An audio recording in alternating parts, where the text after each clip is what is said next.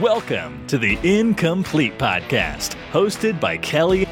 As if a defense can predict you, a defense can defend you. All I received was a meme of Forrest Gump that said, I may not be a smart man, but I know John Elway is GOAT. And Ty. You could see that he's clearly interfering with him. He's grabbing hold of his jersey. You can even see him tugging on it as Stan's trying to catch the ball. If you saw me right now, if you and I came face to face, hands are going to be thrown because no one messes with my Broncos. Strap up and protect those chains. They will have the opposing passes go.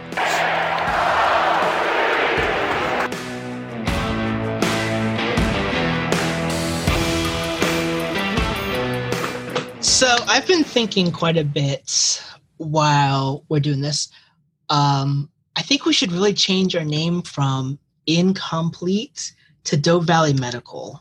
Because with all the injuries that have been going on, that's how I feel this is going to happen. So I want to welcome you all to the Justin Simmons episode 31 of Incomplete, or I guess we're going to call it Doe Valley Medical today. So, you going to go get the PhD and me the RA or RN or? I mean, I'm almost done my teaching degree, so let's hope that I'll just go right back from master's and then, let me go get a doctoral for medical so that way I can be part-time teacher, part-time doctor, help out these Broncos and figure out what is going on with all these injuries. Well, Kelly, the commish, has an idea what's going on with all these injuries, but we'll get to that later. Yes. So I figure we would start off like we normally do with challenge flags. Hold on, everyone. Before the snap, it looks as if the fans have thrown out the challenge flag. I wonder what Kelly and Ty have said that has warranted the challenges in this episode. I hear we didn't get a whole lot this week. I did not get any challenge flags this week. I did get some thank yous for breaking down the defense and trying to explain the scheme and our problem with tight ends. We are aware there is a problem with my audio. So I want to thank everybody for pointing it out and saying it's really hard to hear you and we're trying to listen. And for those of you that tough through it and go, okay, I can still kind of hear you. We thank you. We are trying to fix it. We've tried different mics. We've tried different places in my house. For some reason, the podcast doesn't like my voice, apparently. That's such a shame because we get a lot of compliments that they enjoy your laugh. So I'm not sure what's going on with that. But yes, we are trying really hard. Like I even noticed season 1, sometimes I'm in a tunnel. So like I went out throughout this whole pandemic situation. I bought a couple of equipment. Hopefully that helps a little bit. But we do appreciate you guys for sticking with us. And we honestly are really trying to make sure that we can give you the best quality content we can. Just bear with us. We promise you it'll be well worth it in the end. Talking about quality content, that loss was not quality content. Well, definitely wasn't quality content in the beginning for sure. And from my standpoint, I couldn't watch, I probably caught the 3 minutes of the first 20, 25 minutes as someone who is really huge on watching football. Being a Broncos fan on the East Coast just is not easy. But it's really challenging, especially when the team the Broncos are play on the East Coast. So it makes a little sense as to why they can't show a Pittsburgh game in the Philadelphia area. But I guess the Giants, Redskins, the Giants football team and the Dallas Cowboys get more priority over the Steelers, despite the Steelers being in the same state where I am. So I spent quite a few minutes being completely angry. I was able to find a way in the end, but I tuned in just to hear about our starting quarterback. So I guess it was kind of a blessing in disguise that I didn't see like the first 20 minutes of the game. So I'm back to having the good, bad, and the ugly. Yes. That didn't take long. We're going to start with the ugly. Ooh. Okay, first, I do not like this stat. This is the 9th 0-2 start for the Denver Broncos in 61 years. 4th since the merger. In all those 0-2 starts, every single year we had a losing record.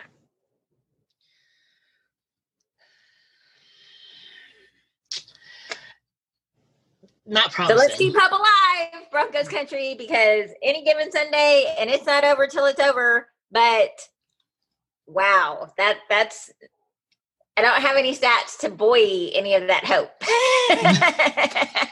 Right. Man. I mean, history has to be broken at some point, right? Like every Right. time an announcer on TV says, oh, these are the Denver Broncos, they haven't done this for 71 years. The next play, we end up doing that, right? Right. So I've put it out there. Now maybe the same thing will happen. Promote the good juju. That's all I'm going to say about that. Yeah, it definitely started real ugly. But in a sense, the team did have a chance. But going off that ugly, probably my biggest ugly, and I tweeted about it quite a bit. There's a certain right tackle that is starting that honestly I feel like should not be starting. And yes, I am talking about Elijah Wilkinson. Okay, before we get to individual coaching decisions or plays, let's get just through the injuries, because that was the ugliest part of that game for me. So we are out Drew Lock for 3 to 5 weeks with a strained shoulder rotator cuff. Mm-hmm. Again, I don't have a very good stat for this because I can think of some Drew quarterbacks. We got Drew Bledsoe, who got hurt and lost his job. There's Drew Brees, who got hurt and lost his job. And now there's Drew Lock, who has got hurt. So again, and what really scares me about the football karma in this is it was the Denver Broncos who made the tackle that hurt Drew Brees. Now, it wasn't a dirty hit. It wasn't even a flagged play. It's just one of those football things that happen. So it's not like we deserve all of this coming at us. Yeah.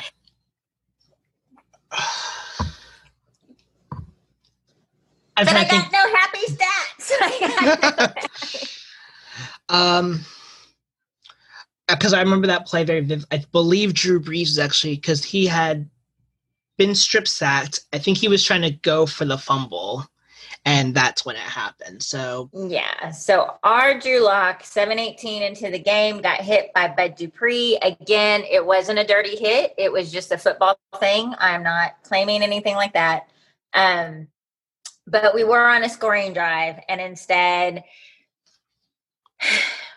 not only did we fumble, which led to a Steeler touchdown, we lost our quarterback. Yeah.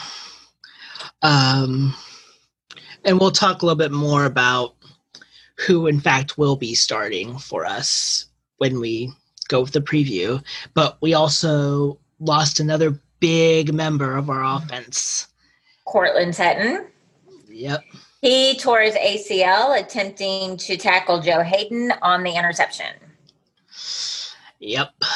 And we all know what ACL means. It's a death sentence for your season. Yes. And didn't Terrell Davis tear his ACL attempting to tackle on an interception? Yes. 4th game of the season, 1999 against the New York Jets. Then we also have lost Drumont Jones for 4 to 6 weeks due to a PCL sprain and bone bruise. Now, I've had bone bruises. They hurt. I'm not 100% sure what the PCL does, but apparently it's important. I know it's something ligaments, but I don't know. So ligaments are important. So that's so we are now without our quarterback, our wide receiver, our cornerback, and our running back. Yeah.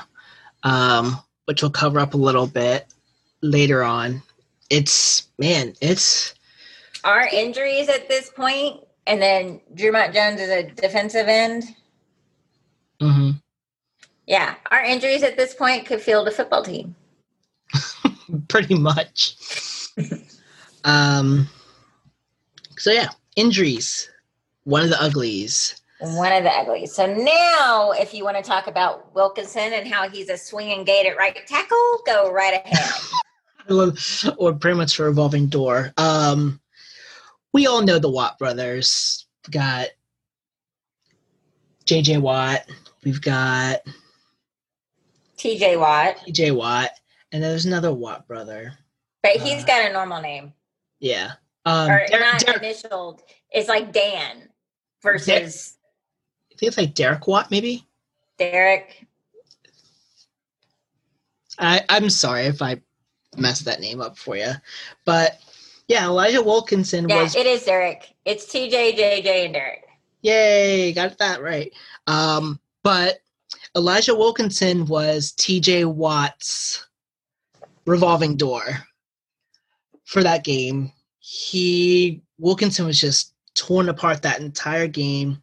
In the first half alone, Wilkinson gave up 4. I made sure I counted 4 of the 5 first half sacks. So whatever is going on with him, I think Mike Munchak needs to talk to him and say, hey, you need to play better, and I'm going to help you get better.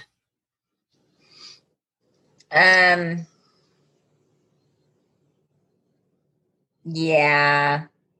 He's just not good. Mm-mm. It's just, he's just not being successful. Not at all. That safety was ugly. Was safety ugly? The safety? The punt. Gotcha. Yeah, Sam Martin dropped his punt and got hit in the end zone. Yeah, that was... So our special teams as a whole, coverage and return teams, the missed field goal, the safety, none of that was any good. And I don't know who needs to hear this, but I'm going to say it. If you are 8 yards deep in the end zone, take a knee. Take a knee. Take a knee.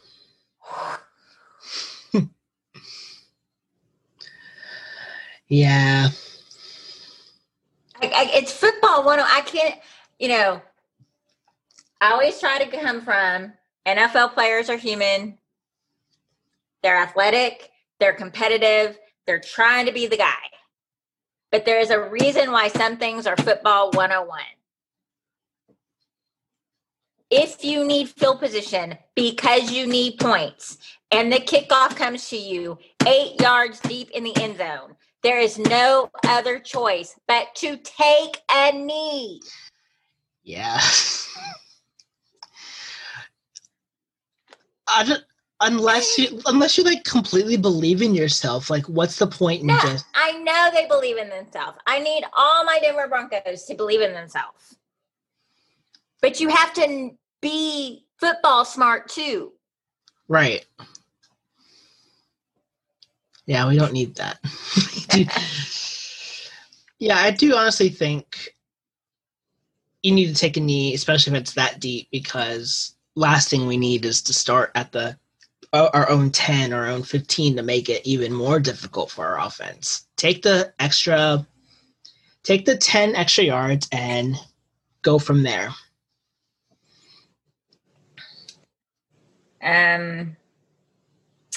I saw a whole bunch of missed tackles again. Especially on that last play. I agree with you on that one. There were I do not want to pick on OJ Moutier. Mm-hmm. OJ Moutier, yep. OJ Moutier.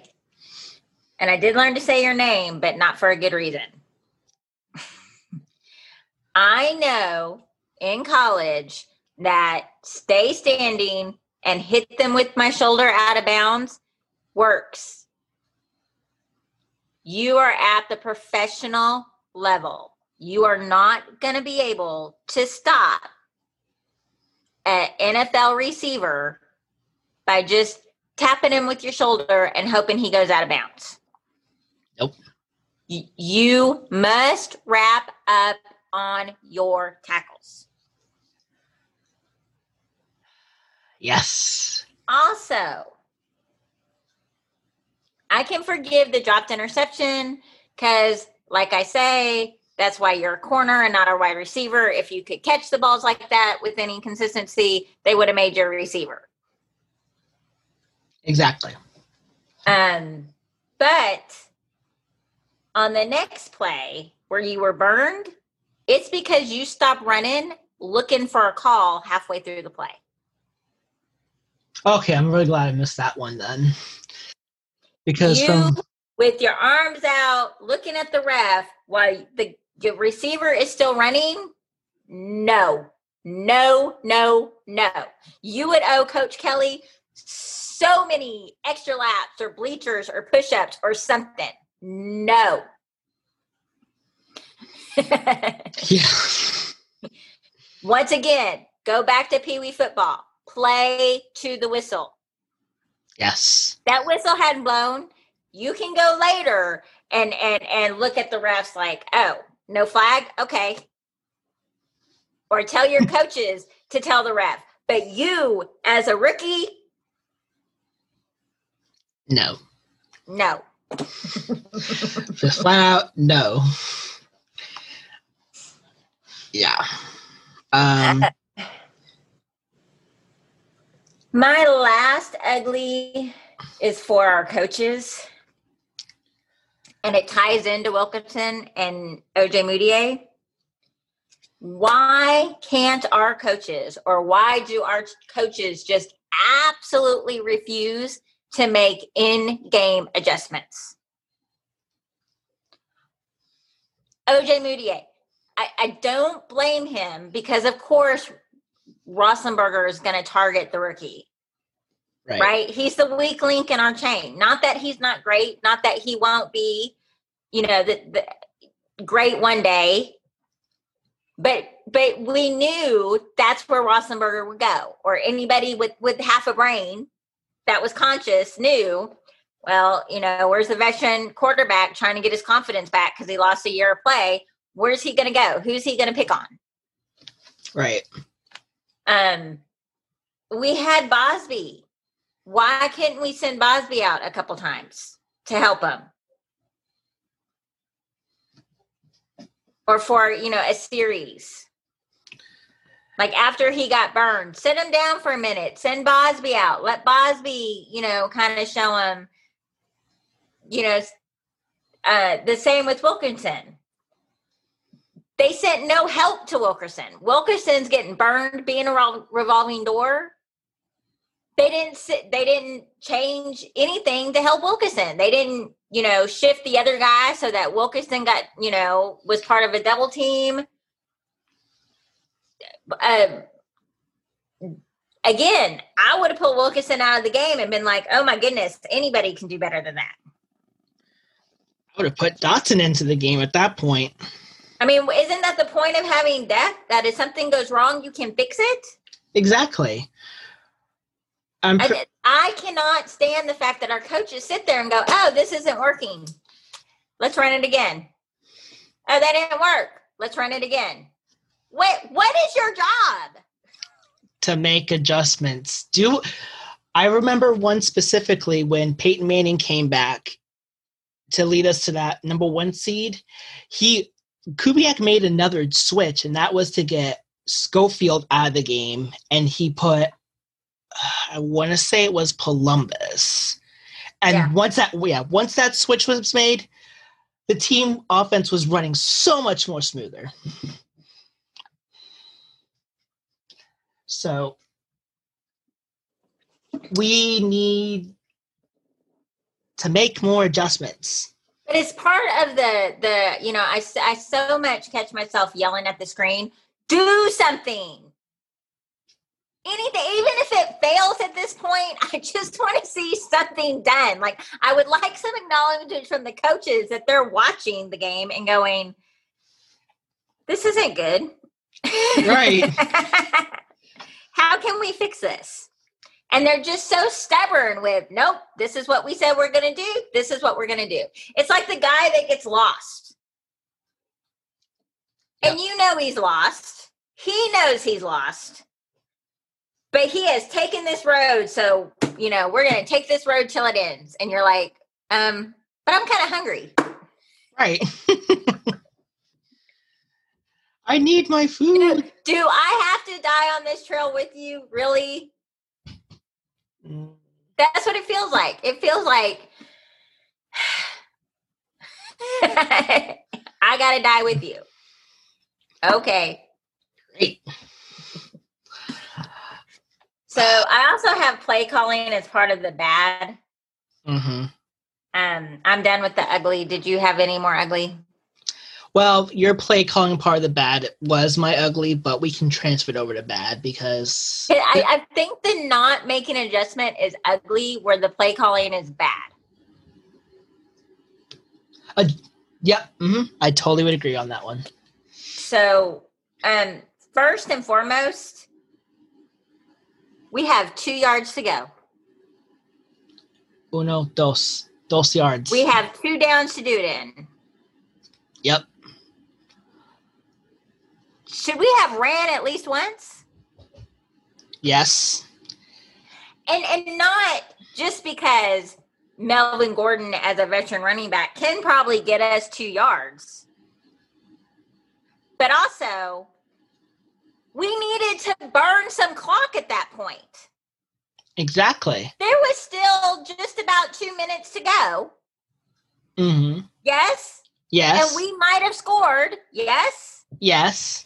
But if we had scored a touchdown, we'd be up by how many? 2 or 3, depending on what we went for our conversion. So, do we want to give Big Ben the ball back with more than a minute left?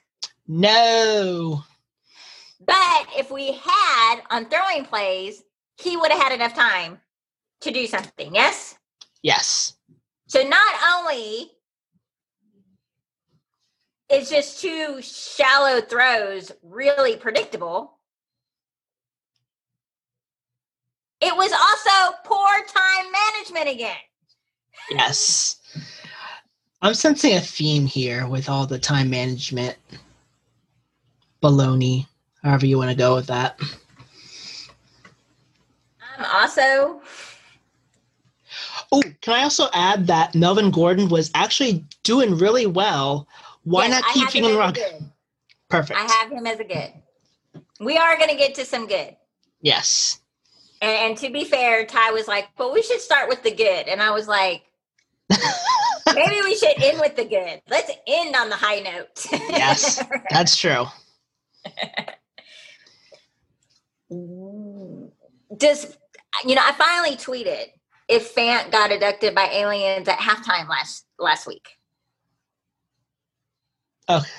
And then 2 plays later, they finally went to Fant. Is there a reason we're only allowed to play with Fant for half a game? Is there some rule that the Denver Broncos can neither cover or have a tight end? Right. Yeah. If that was another game in which Fant was completely gone in one half and just completely shined in another half. So we need to utilize him for 60 minutes, not 30. Fant is the 10th tight end in history and the first in 24 years with 45 receptions, averaging 14 yards per catch. He has 700 yards and 5 touchdowns in 18 games.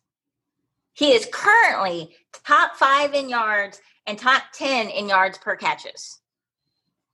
Yeah, I have a coaching staff that says heads or tails, he playing first half or second half.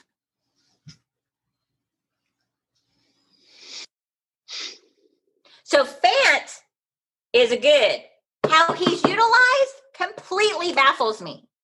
Right. May I add on that here's another interesting stat about Fant. I can't remember who I found this about. Quarterbacks who have thrown to Fant so far this season have a 158.3 QBR rating, which estimates as a perfect quarterback rating. So we need to feed him the ball. At least till we can't. Right. If this is some weird, well, we won't go to him too often. We'll make teams forget about him. Okay, well then let's start with him. Then if he starts getting double teamed, let's back up. And then when they start forgetting about him, let's go back to him again. Right. But this completely, who? Like, it's like the coaches sit on the sideline and go, who? Noah? You know a Noah? That gave me a good catchphrase. Fant until you can't. That makes sense. I knew when I was like, Fant rhymes with can't. Now I know how to say his name all the time. Trademark right there. That's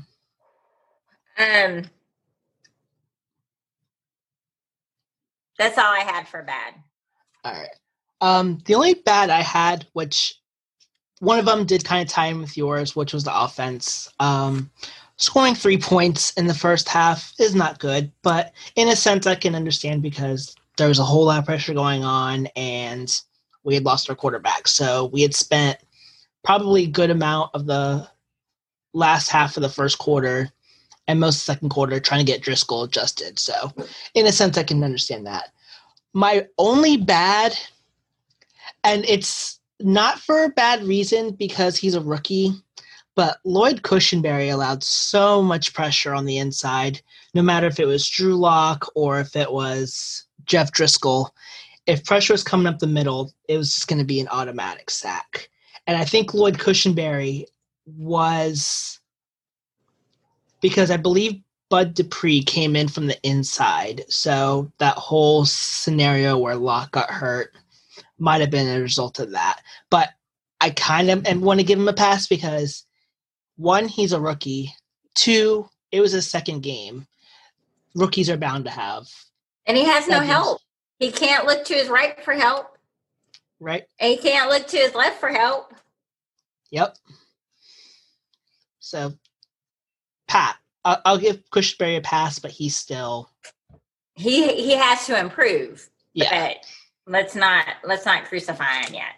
Exactly. Oh, I do have one more thing. I do have one more bad stat, and then we'll leave it alone. And I know I harp on this stat, but I think it's very, very, very, very, very important. Mm-hmm. We are the second most in the NFL with blown fourth quarter leads. Vic has 5 of them. We are most in the NFL with 4 losses where we have lost by 3 points or less. During Vic's tenure, we have lost the lead in 6 of 17 games in the last 30 seconds.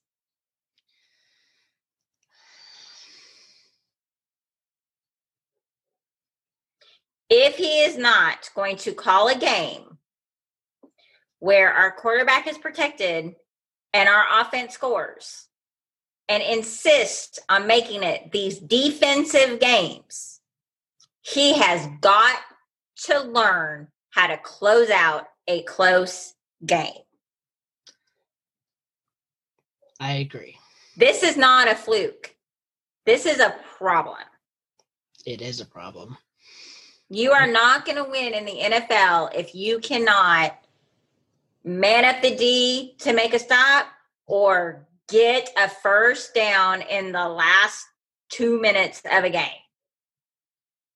It's just not going to happen. Unless, like Houston, you release Locke and Locke can throw over 30 points, put 30 points on the board in the first half. That's fun. Those were fun times. Those are fun times, but we don't get those times. We get these heartbreaking, soul-crushing, pass me the whiskey bottle finishes. And, someone sent me a meme where it says that supposedly Denver Broncos are the fan base that drinks the most. Yep, I got that. And they're probably basing this off sales in the stadium last year. Yeah. Because I don't know how many, you can't, they're not counting my Bloody Marys at the bar. Because no one's asked me for my bar bill.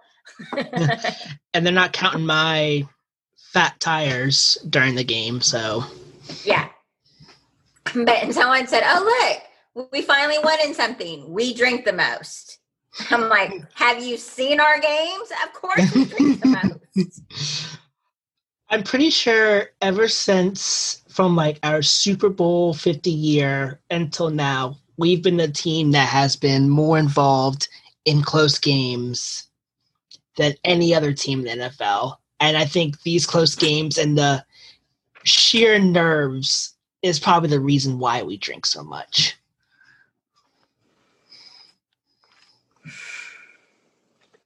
Well, even during the Super Bowl run, those were some heart attack days. Oh, yeah. There's a lot of drinking to try and calm down then, too. Oh, yeah. So now some goods. So Gordon had 70 yards, 3.7 yards per carry. Mm-hmm. Freeman did awesome. He only had 3 carries, but he got 20 yards, so he was averaging 6.7 yards per carry. Very nice. Of course, when it's 3rd and 2 and 4th and 2, we don't want to pass them the ball because there's no evidence that they would help. Judy looked good. Mm-hmm. Hamler, yay, KJ, Woo! showed up for 3 receptions for 48 yards. Yes. That's not too shabby. Mm-mm. And in the middle of the second quarter somewhere, I got very frustrated because our team looked like it had just quit. They decided it was over. And I was upset at the coaching because that comes down from the coaches. But I was upset at our veteran players, too, that they weren't egging on the young team going, no, we fight, we play. Right. Simmons came up with that interception. Yep. I think it was the very first. That very much changed the attitude of the team. And I saw much more fight in the team after that. Yes. Yeah, because I think that interception was Roethlisberger's first throw in the second half. I'm pretty sure. I want to say it could have been. Because, that happened.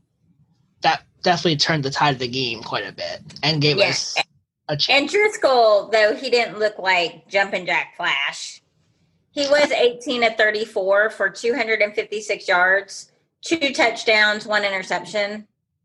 Mm-hmm. He was sacked 6 times and hit 11 times.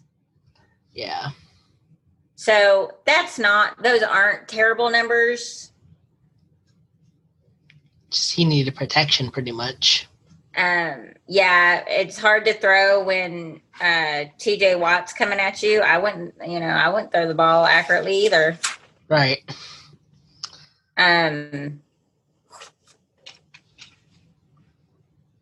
I know Schumer, the cornerstone of Schumer's offense is that we go downfield. Mm-hmm. But we have to be smart about going downfield too. I hate the screen pass. We have yet to run a successful screen pass since I don't know when. So someone said today, have Locke do a bunch of screens. I was like, don't run a screen pass. We did try a screen pass. It didn't go very well. Oh. And I cannot stand when it's 3rd and 8 and we throw 6 yards. Or it's 3rd and 12 and we throw 9 yards. 3 words. No, that's 4 words. Throw towards the sticks. At least to the sticks. Right.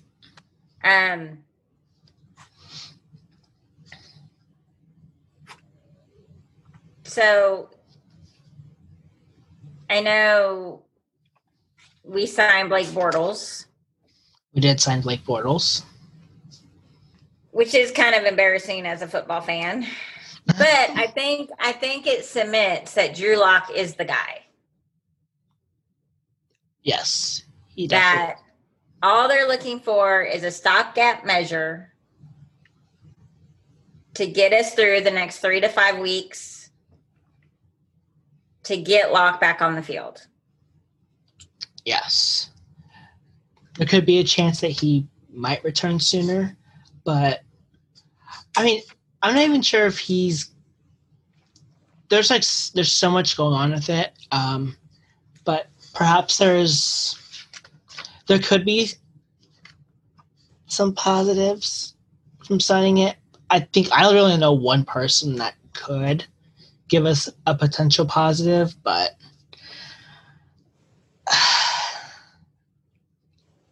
I'm not sure why we would sign Blake Bortles, in my honest opinion. I just think it's a veteran on the sideline in case. Well, I mean, because we only had Locke and Driscoll. Mm-hmm. And Locke went down, so there was Driscoll. So if something had happened to Driscoll, I think Freeman is our emergency quarterback.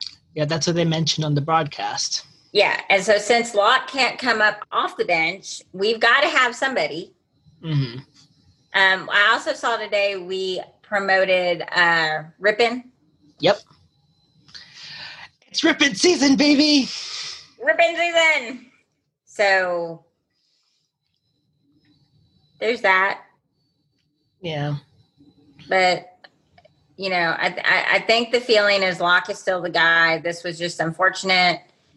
And not to put someone like Phillip Rivers or Tom Brady behind him to complete the Drew trifecta. Right. Yeah. So with our quarterback of Driscoll and out our running back, wide receiver, cornerback, defensive end.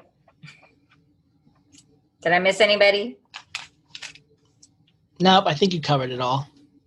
We play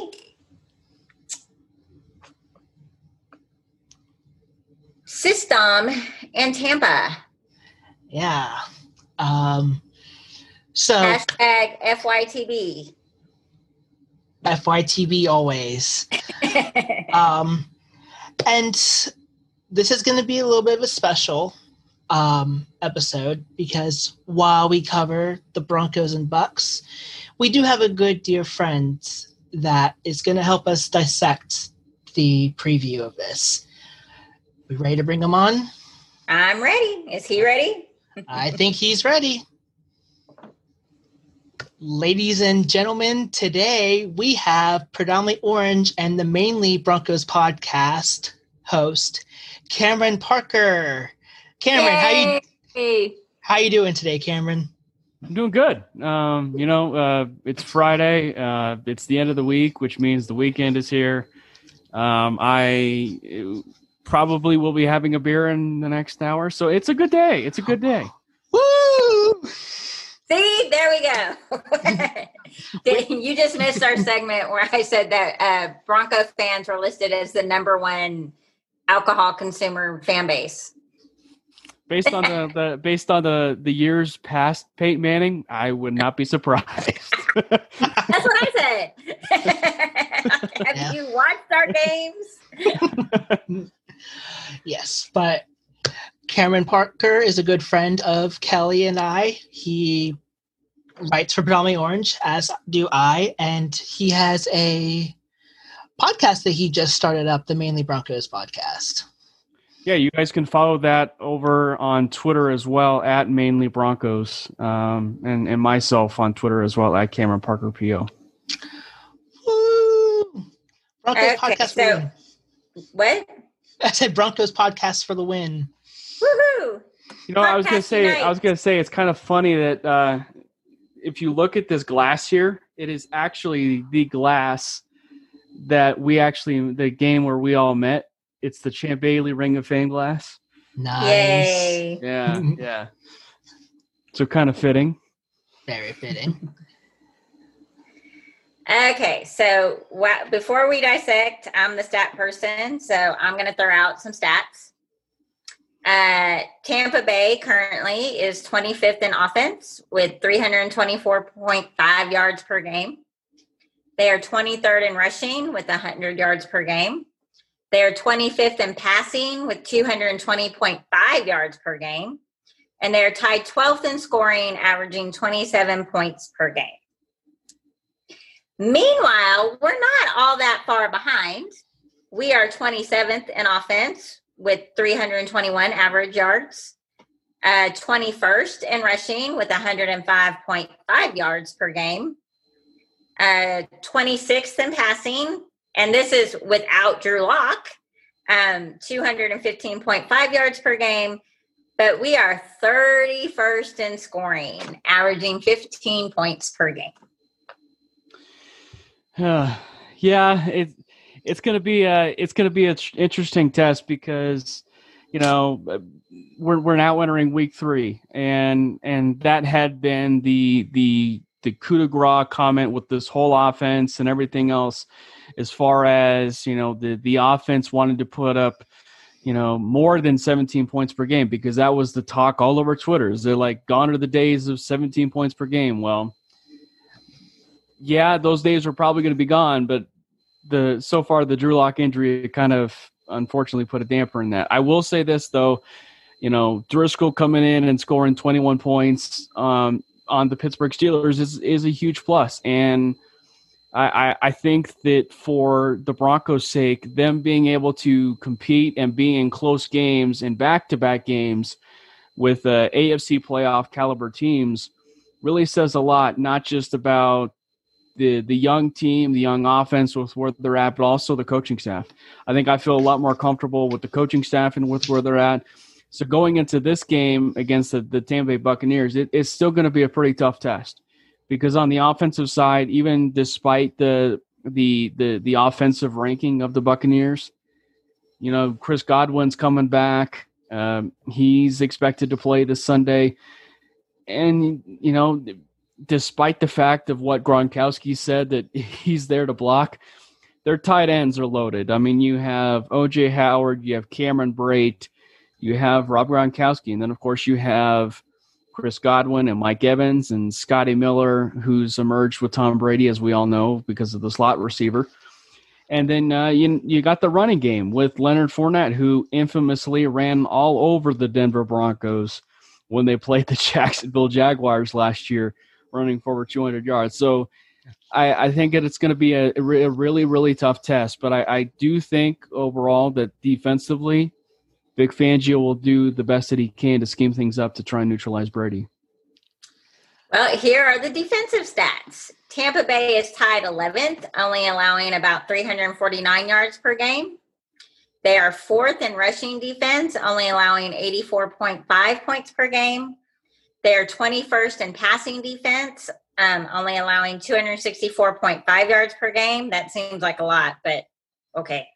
And they are 17th in scoring defense, or against the score, only allowing about 25.5 points per game. While we are 21st, we allow about 393.5 yards per game. We are 14th, allowing 119.5 rushing yards per game. We are 25th in passing, allowing 274 yards per game. But we are 10th in scoring defense, only allowing 21 points per game. And I think that's going to be the true test, because I think that's been kind of the theme that we've seen with the Broncos defense the last few weeks, because at least to begin the season, is that you're having this bend but not break defense. That's usually what they call it. They allow the yardage, but once they get into the red zone, that's where that scoring defense really comes into play. And when you come to the Tampa Bay Buccaneers offense, I mean, if they get down in that red zone, they absolutely have to stop Tom Brady. And a lot of that is going to end up being really to what the Broncos had done to Brady's when Brady was with the Patriots, getting to Tom Brady. And Brady, he's one of those quarterbacks, and probably a lot of those quarterbacks, that if you get pressure on them, they're just not the same quarterback. And so for the Broncos, they absolutely have to get to Tom Brady.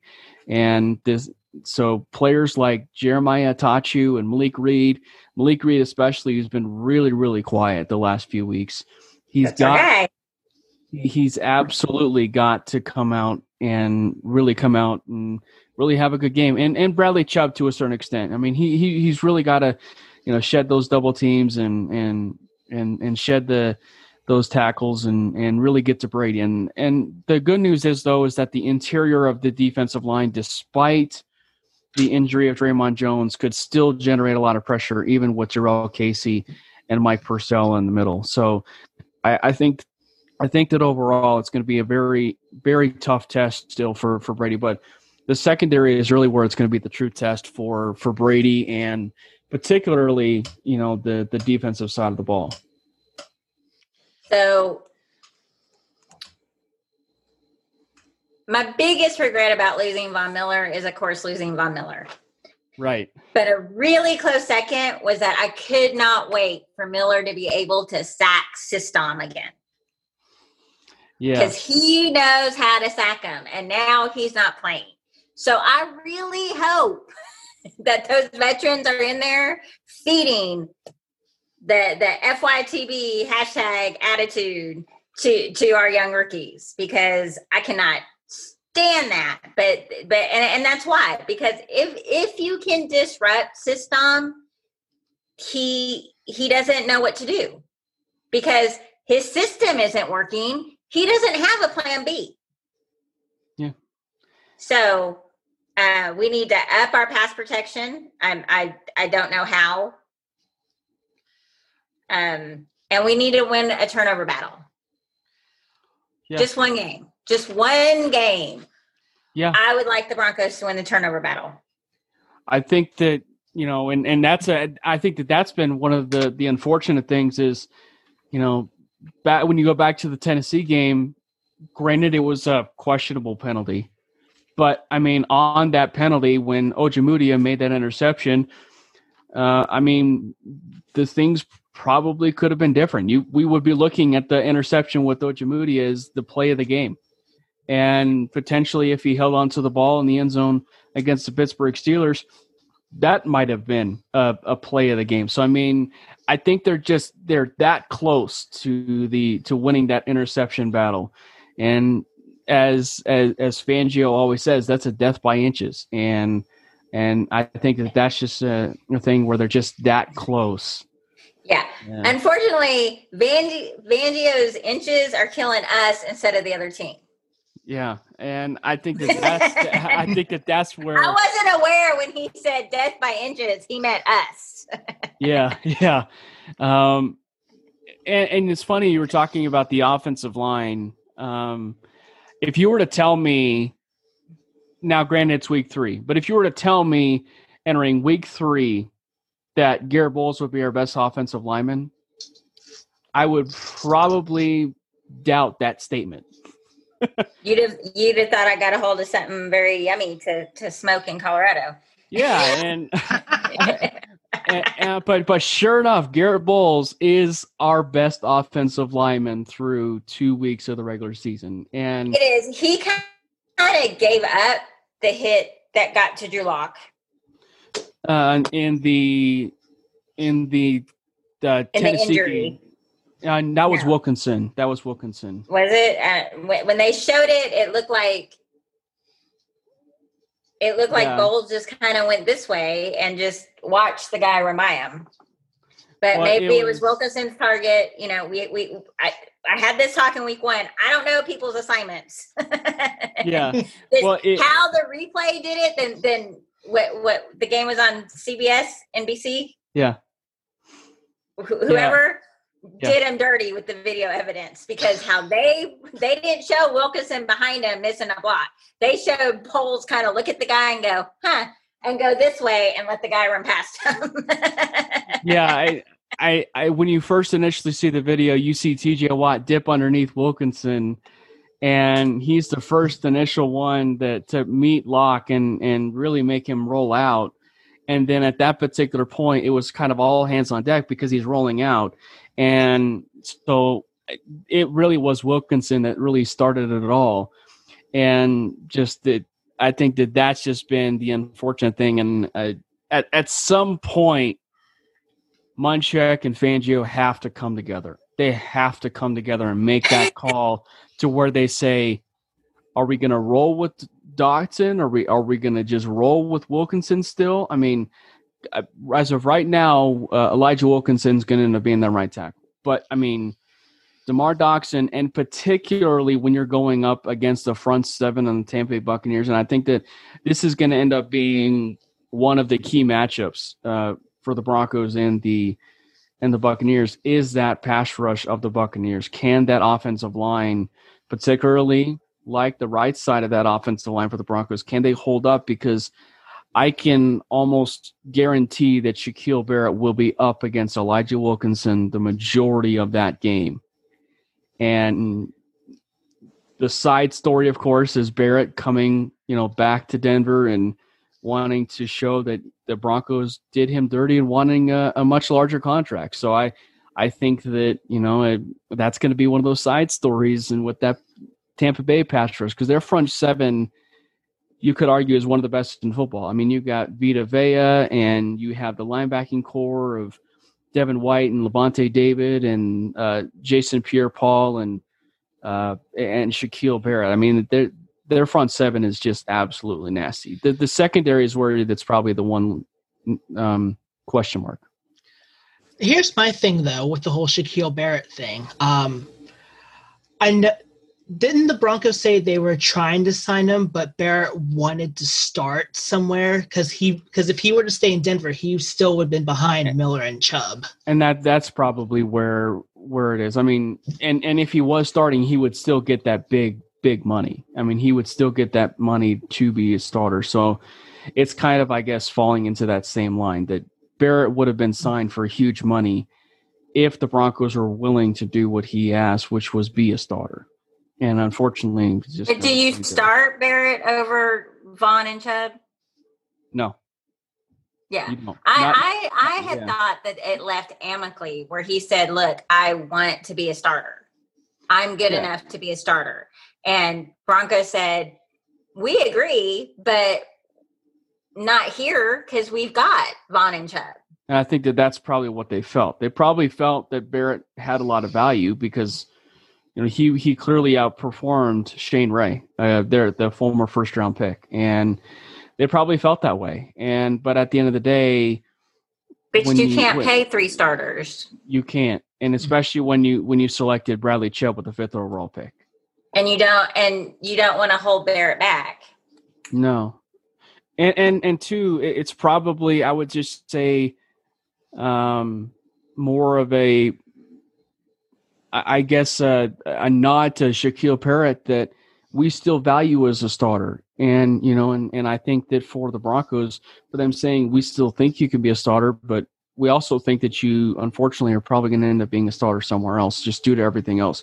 But we still valued, what your contributions were and everything. And so, and now granted, we're not there in Dove Valley every day, right? I mean, like we're not there. So I keep trying to get access. They keep telling me. I don't have access to a drone. I can't take one of these drones and fly over Dove Valley. It's a potential fly on the wall. I can't do that, unfortunately. As much as I would love to, I can't. I tried to get in 2 years ago, but I couldn't get in, so I kind of failed there. Yeah. I mean, not try to get in like now there's a restraining order to try to get in. Just well, obviously. Right. It's like, we aren't wanted by authorities either. This actually is also going to be a big game because this will be the first Broncos home game in which fans will be allowed. Yay! Yeah, I think that it's been kind of like a trial run is probably right. I mean, like with kind of how they've been handling it, and especially with the first game on Monday night, it was like a trial run. I mean, you had the 500 fans, which were mostly just family and friends, and now it's 5,700 fans of probably some cardboard cutouts and probably, fans that are, spread out, social distance, of course. And I think that, it's going to be interesting. And can those 5,700 fans rattle Tom Brady? It's going to be interesting. But, I mean, nonetheless, fans in the stadium is just a huge plus for the Broncos. And I think that, is it still probably neutral to a certain extent? Yeah, just because it is like 5,700 fans compared to, the 70,000 or 75,000 fans, that's typically in the stadium. I never thought I'd miss incomplete so much. Yeah, and I think that it'll be interesting. I mean, and that's probably something that we do hear off of like that they could probably do just as a recording that they just they were told they couldn't. They can't. They were asked about it, and they were told they couldn't. That's why we have to scream it from wherever we're living. But see, that's why they have this podcast, because it is the incomplete podcast. That's where we got it from, and that's why we spell it. Exactly. So if we don't get the incomplete in a stadium, there's at least the incomplete podcast. And I think that, for that, we should all smile. See, we're making a positive impact for Broncos country. See? Yay!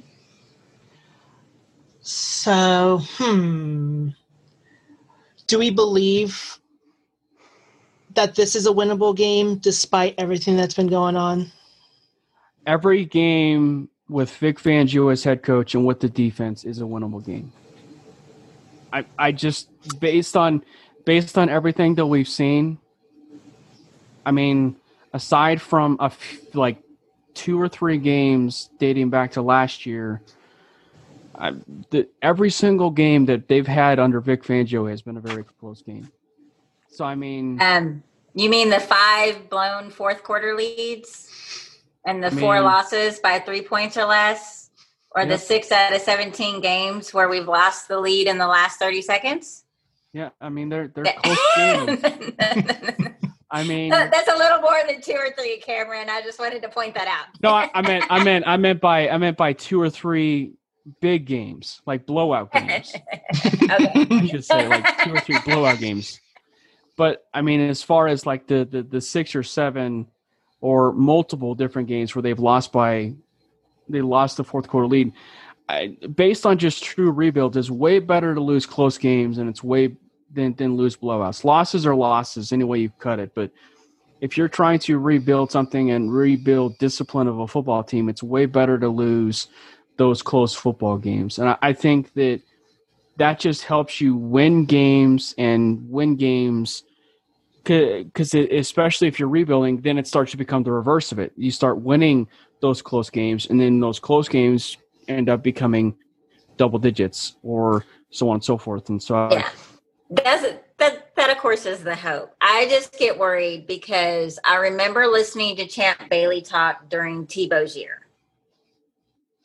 Right. And Tebow was able to get us to win all those close games by sheer will. I don't know how he did it. Yeah. And I just remember Champ Bailey one time going, those games are hard. Mm-hmm. Yeah. And then listening to Dalton Reiser this week, he said, I am tired of moral victories. Yeah. I am tired of losing these games. Yeah. So I worry where their mindset is and if there's give up at some point. But I'm hopeful that this is a winnable game because there should be enough system and Cheatriot hate to fuel for just one guy. Yeah. Yeah. Or two guys. Take it back. Yeah. Like I tweeted because it was funny. I had gone to a new place and, so they had bought me a beer after the game. And so they were talking to me and somehow how much I hate system came up. And they said, you talk a lot, but what would you do if he walked in right now? I said, I would come out of this bar stool so fast and hit him. They said, you would not. I said, I am so tired of when he takes off down the sideline of the defensive guys because he's system just kind of pushing him out of bounds when he's open to hit the guy. Yeah. Hit him. Yeah, I just think that, with those, we were talking about the losing culture, right, earlier, right? Yeah. So I think that those are the things that they do take its toll. Like they do take its toll. I mean, even Judy said himself after week 2 already, I believe it was this week, where he said, I am tired of the losing. Coming from Alabama, you win so many games. You win all those games, you win national championships, you go, 13-0, beating Oklahoma regularly. Okay, that was the shot. I apologize. Well, it's easy when you have SEC bias and you're the yes. of college football. Yes. You get all the wins. Yes, Judy. Welcome to real life when you have to play.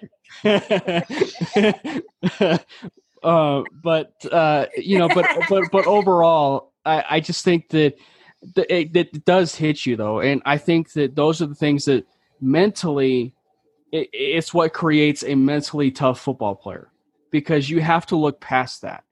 Like, they are tough. Like, the losses are tough, but you have to go in every single week like the record is 0-0. Like, you absolutely have to go into each and every week like it's 0-0. I mean, we can go in and say that moral victories, there are probably no such thing as moral victories, because losses are losses. At the same time, you still could probably learn a thing or two from a loss. And so maybe there's probably something to be said for a moral victory. But, it just depends on the way you look about it, the perspective and everything, based on how mentally tough you are. I mean, and looking at it just simply from the drops perspective with Judy, I think that it's a great perspective to have, the drops. But at the same time, one of the biggest and smallest cons of all of that is you don't want those two words, the two drops to linger every single play, because at that particular point in time, it's in the back of your head, it's in the back of your mind, and that's all Judy's thinking about. And maybe as a rookie, they all need to be like so J.R. Smith in the NBA that didn't know the game one. With LeBron. LeBron's looking at him like, yeah. And they asked JR,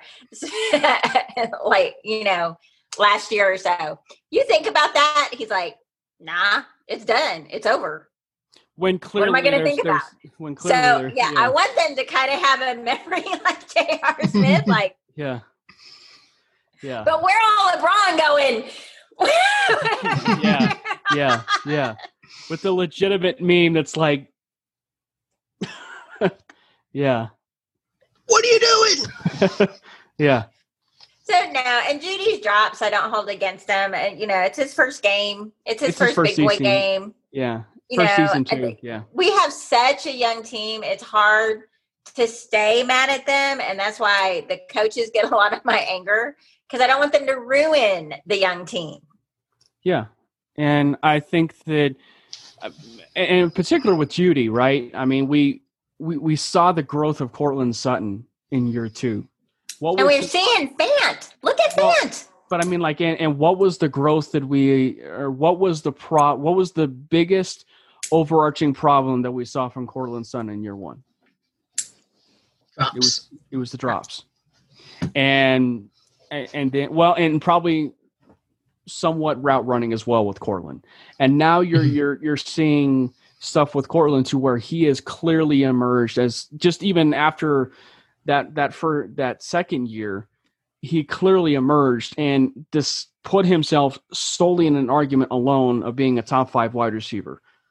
I mean, and now you have Judy, who coming into the league is well regarded as a route runner, and all he's focusing on is just the drop. So if he can get that figured out, and with a tremendous wide receiver coach in Zach Azzani, I mean, there's no telling what he can do. And with the type of work ethic that he has, it would not shock me if he hit his stride halfway through the season and we start to see the Jerry Jeudy that we had seen, or potentially Jerry Jeudy that we had seen in Alabama, but only like 10 times that. And I think that, that has been the blessing for the Broncos, is that when you have the luxury in the NFL draft to get a guy like a Jerry Jeudy or even a CeeDee Lamb, there is no wrong answer for either one of those guys. I mean, CeeDee Lamb, if you put him on a Denver Broncos uniform, would have had the exact same impact, potentially long-term, as Jerry Jeudy. And I think that, so all in all, you're looking at just the same impact long-term for Jerry Jeudy that I'm not too worried about the drops. Yeah. So Ty, you think we win? I'm going to do it this way. I think it's a winnable game. I don't think we will win. I think, and actually I believe, if we can find some way to put some pressure on Tom, because I'm pretty sure I heard this from the Mainly Broncos podcast, Tom Brady is the only team that has a losing record against the Broncos. And if he wins this, he will be 500 against the Broncos. Not exactly a winning record, but he'll be 500. Yeah. So and that's against them total, but he's got a losing record at Mile High. Yeah. He has a losing record in Mile High, but as far as the Broncos overall, but the Broncos have played in New England. Yeah. They played, so this win will put him at 500. Just over the Broncos in general, but as far as Mile High, he's got a losing. He does not like, and Gronk doesn't like Mile High. Gronk's been hurt twice at Mile High. Mm-hmm. We have he's got bad juju for that. So, on that, Mark, I do think it's a winnable game. And I sadly am going to say it's probably going to end up being another one of those close games. But I do have a little belief that history is history. And I think the history of Brady at Mile High will still be a negative for him. I think the Broncos just squeak out a victory. They just find some way to do it. I don't know how they're going to do it, but I think they squeak it out. You're saying the Broncos squeak it out? The Broncos squeak it out, yes. I see, this is the problem when you have like people that like give like different arguments and everything, like, because I just in the beginning part of the week, it's like I just don't see how the Broncos can pull away. But at the same time, no team in their right mind wants to go 0-3 to begin a season. And that logic alone means that the Denver Broncos will have extra initiative to come out and play hard-fought football for 60 minutes. I mean, and I think that for the Broncos, they will give Brady all they can handle. Doesn't mean that it could come out with a victory. Doesn't mean that they will come out with a victory. But they will give Brady everything that they have. And I think that if they can pressure Brady to, not maybe to the extent, because it's a lot to ask for, but to what we had seen, and I know this was back in 2015 and the glory days, obviously, but if you can just pressure Brady constantly, get him on the ground, it may not be even sacks even, but just get him on the ground, make him uncomfortable, because at the age that he is, clearly he has been declining. And if you can turn the ball over on Tom Brady, you will have a glorious opportunity to win this football game. And so because of that, I think there is a legitimate chance the Broncos do come out on top, and I think they do win on Sunday, just because I think that the offensive line with Tristan Wirfs just even entering week 3, I think that he's not having the best of years so far. And so if the Broncos can capitalize on that and really capitalize and really putting pressure on Brady from the inside and as well on that right side, I think that they can absolutely win this game to potentially force turnovers. Well, guess what? If we win, I'll buy you both a beer. I would prefer if it's a Broncos country beer. Still they won't sell it where I live. Yeah, they won't sell they it won't either. ship it either. Oh, that's tough. You can buy yourself one, and I can, Venmo you the money. Here's the laziest I bought you a beer you ever got here. Right. It still counts. In a technical sense, it does. Yeah. But we looked when that Bronco Country beer got up on Twitter. So like 6 of us went and looked, and the brewery's like, no, we don't ship out of state. Oh man. But no, I do think the Broncos do come out on top on Sunday. I do. I do. Wait, so if the Bucks come out and win this game, does that mean we each owe Kelly one beer, or? No, it means that all three of us. It means that all 3 of us probably were taking about 3 shots after the game. I better get my hard liquor ready. Yeah. Barring exactly what happens in this Buccaneers game, it might be even more. Yeah. Hope not.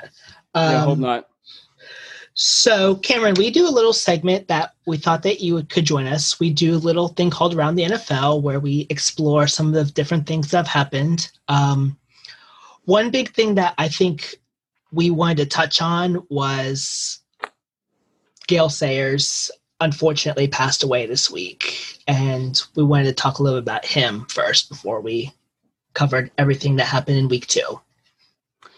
It's just an unfortunate thing. I mean, death is very unfortunate. And I think that for Sayers, one of the things when I heard the news, I wanted to watch Brian's song. And I think that that's been the unfortunate thing for myself is, and I guess it pains me to say I've never actually seen start to finish Brian's song. I've seen bits and pieces, but I've not actually seen, the entirety of that movie. Doesn't mean I actually know the entire story, obviously, but I mean, because I do. But it's just one of those movies where you absolutely have to watch. And unfortunately, I've just not seen it from start to finish. None of us are old enough to have seen him play. No. Now, I've seen film of him. I've watched Brian's song. I don't know how many times I watched Brian's song. I've read the book. I've read a different book that went even further than Brian's song and more in depth into Gale Sayers and the relationship with Brian Piccolo. He was born in Wichita, Kansas, but he was raised in Omaha, Nebraska. he set state long jump records of 24 feet and 10.5 inches. He was in Kansas. He was a 2-time All-American, and he was taken number 4 in the 1965 draft by the Chicago Bears after they'd already picked Dick Butkus. Yeah, I think that one of the things that have been, at least because obviously I'm not old enough to remember Gale Sayers at all. I think that was one of the most impressive things when you watch Gale Sayers is just how athletic he was. And I think that we have a tendency to kind of take that for granted. I don't know that he just ran funny. Well, I think you've never seen how he doesn't, run in a stride. Like his foot would go up and almost like he could flip it and have it come down somewhere completely different. Kind of like was bow-legged in some ways. But right? no, well, Butkus was bow-legged, or Ditka was bow-legged. But just like he could disconnect his hip and just have his leg come way behind him instead of straight down, so you can catch him. Yeah. He was a very, very fascinating runner. I think that especially during that time, it was just, I think that at least for us, we have a tendency to kind of take it for granted because we see the type of running backs that we see now of, those people like a Christian McCaffrey, those guys like a Saquon Barkley. I mean, back in the day, they weren't necessarily racking up those types of yardage, but they were still having an incredible impact on the game. And Gale Sayers was no exception to that. I mean, and I think that, for the Bears and especially the entire NFL community, it was a huge, huge loss. Yeah. So he only played 68 games. His career was cut very short by injury. He hurt his knees, probably because they went sideways in the air. He was all pro all 5 of his seasons that he played. He amassed 4,956 yards and 56 touchdowns. He did get a total of 9,435 all-purpose yards, and he is still ranked 4th in all of Bears history for most all-purpose yardage. And I think on the Broncos side of things, that was the argument for Terrell Davis going into the Hall of Fame. I mean, that was the argument for Terrell Davis to go into the Hall of Fame was look at Gale Sayers. I mean, look at the impact that he had on the football field. And the NFL finally, with much homework and probably, banging the table by a lot of our Denver media, I mean, they finally acquiesced and put TD in the Hall of Fame. So the game you want to watch of his to see how great he was, if you can get a hold of it, is December 12th, 1965, Bears versus the Niners. It is one of those fun games that's played in the mud, and they're actually playing at Wrigley Field because Soldier Stadium had not been built yet. Mm-hmm.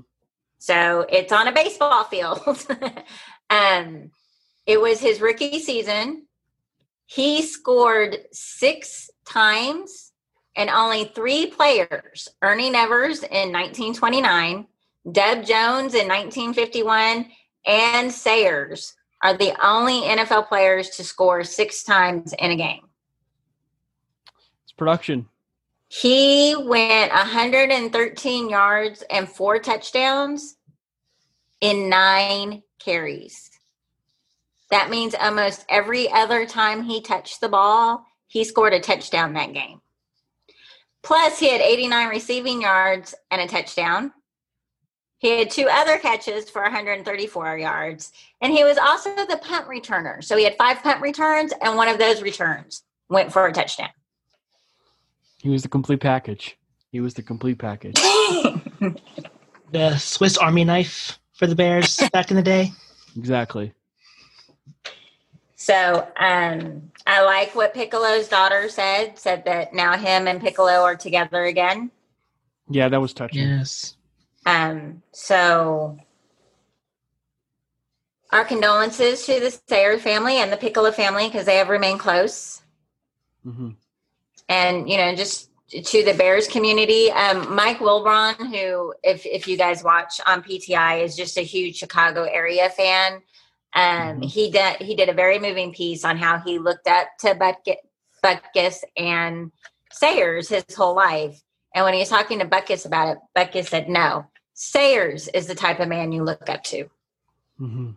Yeah. So, he was a good guy on and off the field. Yeah. Yeah. So. Yeah, there's not much to add. I mean, he was a great. That's one reason why history of this game is important and why it is so loved.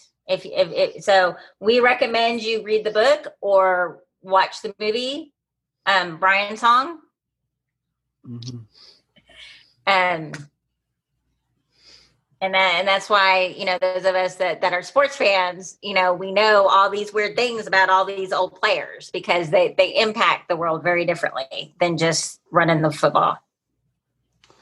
They're more than just athletes. So, someone who is a phenomenal athlete, apparently, though, is Josh Allen, who continues to just wow this season. He had his first 300-yard game versus the Jets. He's the first Buffalo quarterback with a 400-yard game, which he had versus the Dolphins. He's got 4 touchdowns and no interceptions with 6 TDs on the year. He's the 4th player ever with 700-plus yards with 6 touchdowns and no interceptions through 2 weeks. He is completing 70% of his passes. This last Sunday, he went 7 for 8, 246 yards, 2 touchdowns, both touchdowns over 20 yards. It's impressive. Go ahead, Ty. You were going to say something. No. Go ahead. I was like, whew. Oh, isn't he a 6'3" tall white dude? He's big. He's big. I think Ty knows. Back when he was coming out of the draft class, I was a little unsure about him, but at the same time, between Lamar Jackson and Josh Allen, they had the biggest ceiling of anybody if they once accomplished all of what they can do as far as in their toolkit. Because we saw in the Senior Bowl that when it would click for Allen, it was breathtaking because he has the arm, he has the mobility. He clearly came from a pro-style offense. One of the most impressive things, and people will look at the fact that, it was against the New York Jets. It was. And the New York Jets are, unfortunately, not a good football team.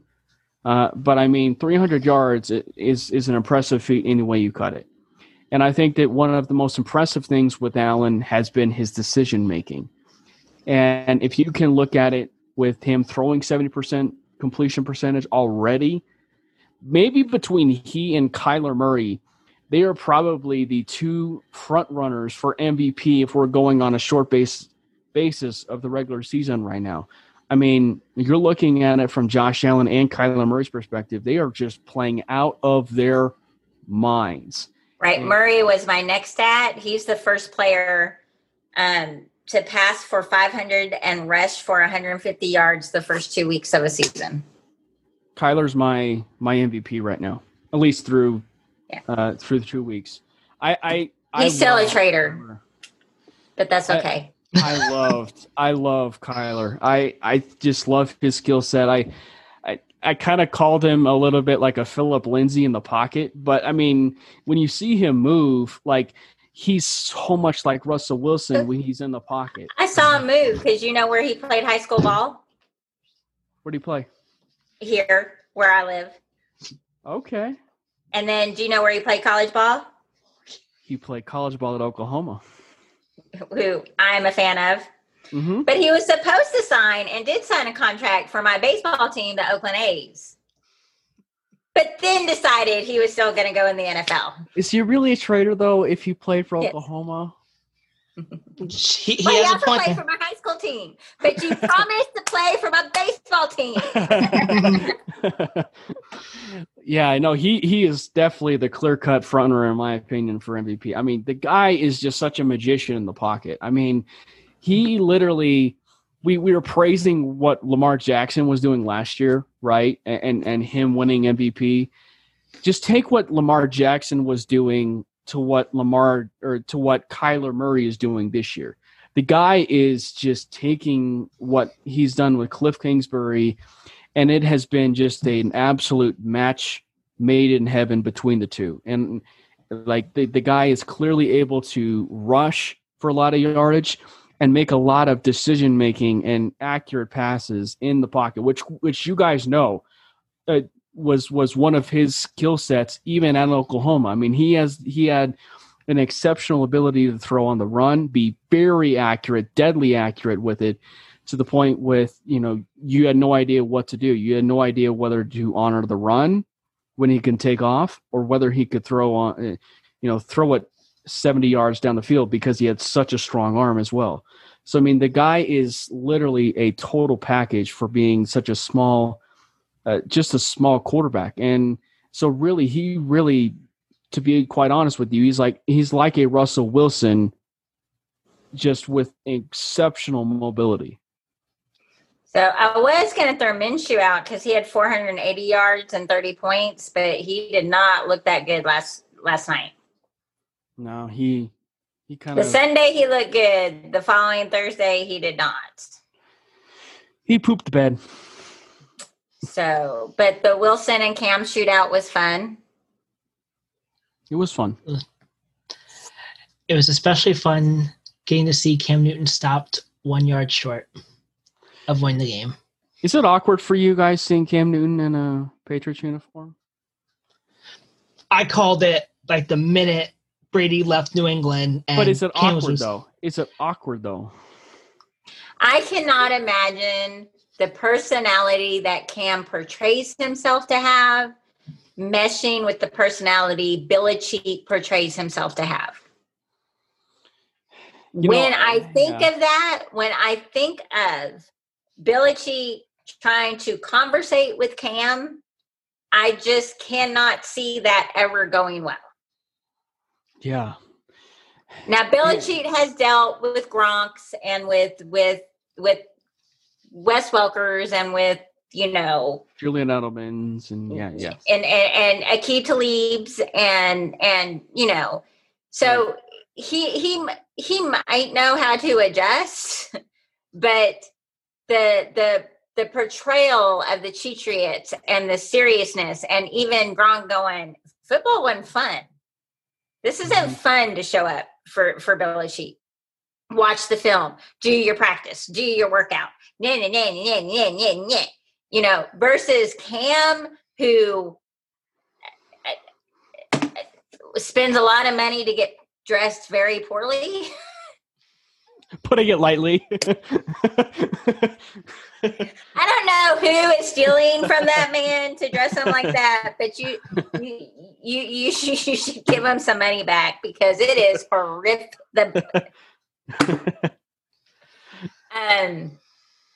So I mean, we talked about this in the first episode where, it's weird. It's weird, these people in different places. Yeah. Because it went back to the tweet where someone asked the first game of the season, the Chiefs and the Texans, someone tweeted and said, "Where is Hopkins?" And I replied, Arizona. Because it's hard to keep everybody straight now. Yeah. Particularly the year that we're in right now. Right. And it's like, what, I forget where people are. It's like, he's not where my mind wants to stick him. So, Sports Jeopardy in about 20 years is going to be very interesting. Yeah. Particularly when you get to the 2020 year. So the other I have two more little tidbits around the NFL. The article came out that refs are told to call only clear and obvious penalties. So there have been much fewer penalties. We have the fewest penalties since 2002, and that's when the league expanded to 32 teams. Teams are scoring an average of 50.1 points, which is the highest since the 1970 merger. Can that go to the Denver Nuggets and Los Angeles Lakers, please? Series, please. I only ask. Is it hard to beat LeBaby and his tears because the NBA lets him get away with stuff? Apparently. But no, I think for the NFL's thing, that's surprising. I mean, because they're letting them play. I mean, they're letting them play. Well, the NFL very much wants to copy the NCAA, specifically the Big 12, where you start seeing basketball scores instead of football scores. Yep. I mean, you cannot keep this generation engaged in a good defensive battle. You can't. And the most I hear about our Denver Bronco games is that they're boring. Nothing happens. And I'm like, no, defenses are working and defenses matter. Defenses win championships. Yes. Defenses win championships. But they really want the high-flying, big catches, the long runs, and, they have changed so many rules to favor the offense versus the defense. And I often sound like, the old get off my lawn man, because the NBA has done it too.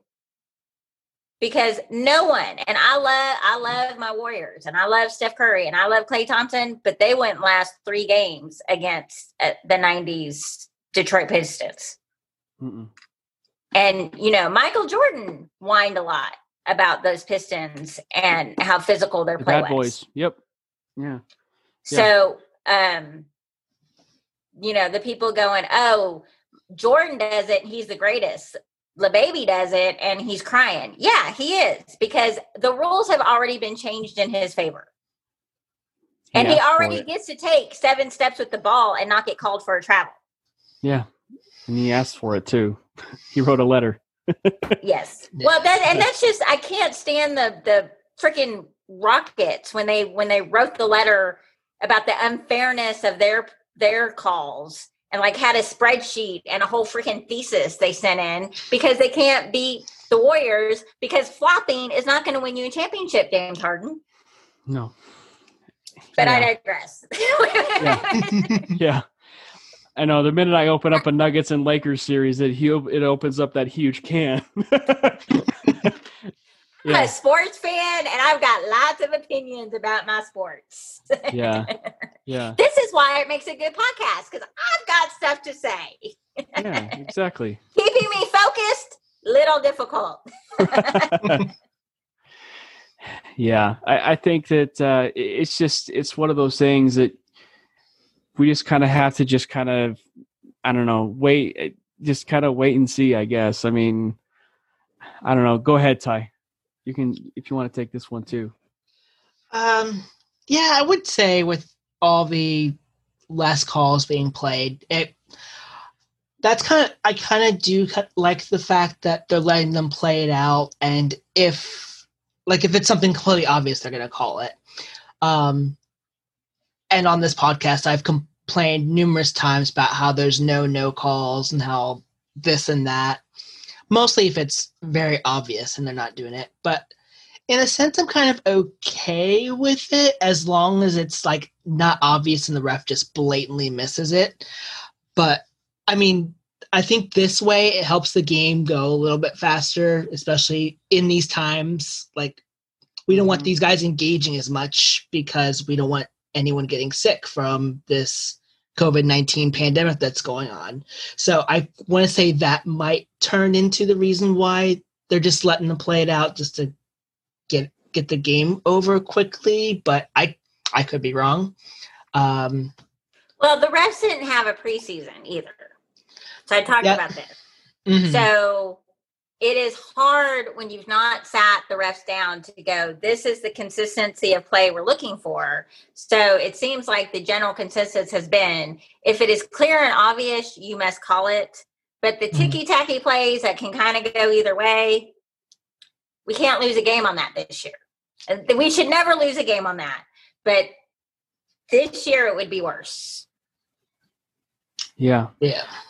And, I think it's just I think that for the NFL's sake, it's very disappointing to what you were talking about, Kelly. I mean, with the Chiefs in particular. I mean, if we want to pinpoint one team, I mean, that's kind of what they're going toward. And unfortunately, the NFL has kind of molded itself in just this short amount of time because Mahomes has taken the league by fire, and he's a tremendous athlete. He's a tremendous. Well, and you want the players like Jackson and Cam and Murray. They're trying to get that to be the norm. Right, and and so I just think that, that's where the Broncos, and prayers and fingers crossed with Drew Lock and everything. But our offense is headed in that direction. But also with Vic Fangio at the helm, we can still combat that with that defensive aspect and stop those offenses. And so, I give just the credit that, okay, the Broncos are going to a offensive system to put up those points going forward. So, but as far as just the league and everything else, you still have to call what's on the field. Like you absolutely, you cannot, and I hate to phrase it this way, but you cannot do any favoritism. You cannot do any, and it's been my biggest gripe in any sport. You can't show any favoritism. You can't show any sort of superstar treatment as much as it's there. You have to try and tote that line to be as unbiased as possible in every single game. And unfortunately, we're never going to get to that point because whether it is the NFL or whether it is the NBA, especially the NBA, or maybe even sometimes in the MLB with the strike zone, it's sometimes going to be to that point, right? Like where you're going to see. Well, they just can't have it both ways. They can't say, hey, we're going to let them play, but hey, we don't want any injuries. Because if you let it get to be a sloppy game, and and we've seen this before, even with very strict penalties being called, if you let it get ugly in the trenches and the pushing and shoving, that's where there's escalation, and that's when the dirty hits start coming. And I think that's where the referees will have to take more of an emphasis because I'm a firm believer in if you're not holding, you're not trying mantra, and that if you stop any NFL play, you can find holding. So if it's being called consistently where, everyone's kind of holding and everyone's just kind of playing and the refs are cool with it, it's when the refs suddenly start, oh, that's holding against this team, that's holding against this team, and you can see the other team doing the same thing. That can't happen. And that unfortunately is what tends to happen. And that's the favoritism. And yes. And that can't happen. And I don't know. And obviously the word favoritism is something that I unfortunately just am really passionate about because there should be no favoritism whatsoever at all. And I don't think the NFL, except for I think the Saints get a lot of calls they shouldn't get. And of course, the Patriots and System have always gotten calls that they shouldn't get. And what's the one thing? What's the one thing? Well, I was going to say, what's the one? The NBA is just ridiculous. But I was going to say too, the one thing we see in football though, is what's the one thing that we see where there's probably the most favoritism as far as calls? That's the roughing the passer, or the blows to the like the call against Dino Johnson. I always want to call him Hamilton Johnson. Yeah. The guy turned around. It wasn't a block in the back. The guy turned around. What is, again, I don't know why the NFL thinks you can stop at 12 miles per hour, 280 pounds of trajectory Right. on a dime. It's not going to happen. Right. Well, and let alone too, if it is, and I mean, just roughing the passer. I mean, and I think that's to where the NFL officiating has got to come to some sort of, discussion to where you can't exactly review every single penalty, right? No, but they've got to stop on the broadcasts. On the broadcast, the officials on the field will call something so ticky-tacky that even the announcers can't really find justification for it. But they got the referee up there that explains the rule and says, yes, that's a penalty. And I think it was Monday night where someone said, so you're just going to be a company man tonight? Yeah. So the NFL has to stop with this. The announcers can't say anything bad. The referee we stick in the booth to explain the calls can't say anything bad. We can never say our officiants are wrong. They're human. Of course they're wrong sometimes. Right. They're human. And I think that they absolutely have to. I think that myself calling high school games, I mean, I'm going to call it like it is. I mean, like, I'm not going to just say, well, that looked like and if they said it's a holding penalty, and I'm just like, well, that certainly looked like a holding penalty. And like, if that didn't look like a holding penalty, I'm going to say it didn't look like a holding penalty. Like, I'm not going to, beat around the bush and be like, oh, that was pass interference on Michael Ojemudia when it clearly was not pass interference. I mean, it's just like, if it was not pass interference, I'm going to say it was not pass interference.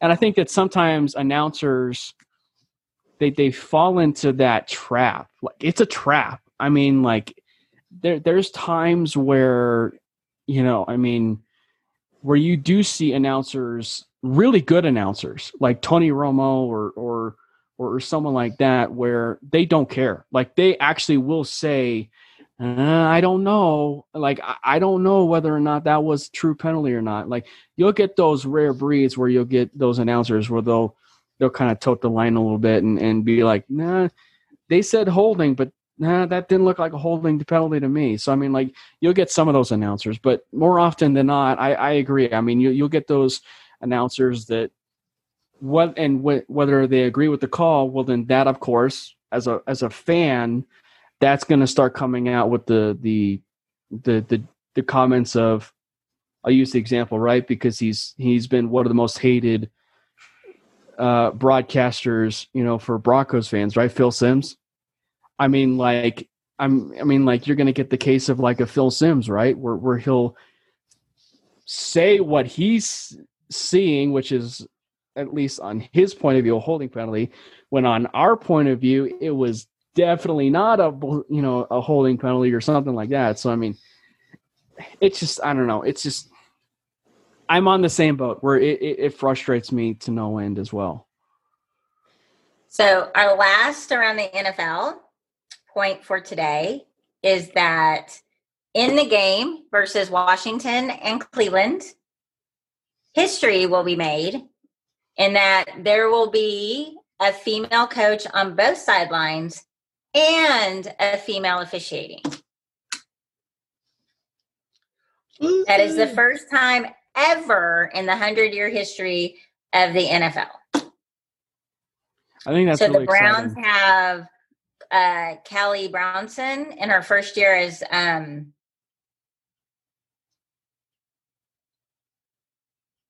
as chief of staff. It's her first year as head coach Kevin Stefanski's chief of staff, which is a really long title that I think would be hard to fit on a business card.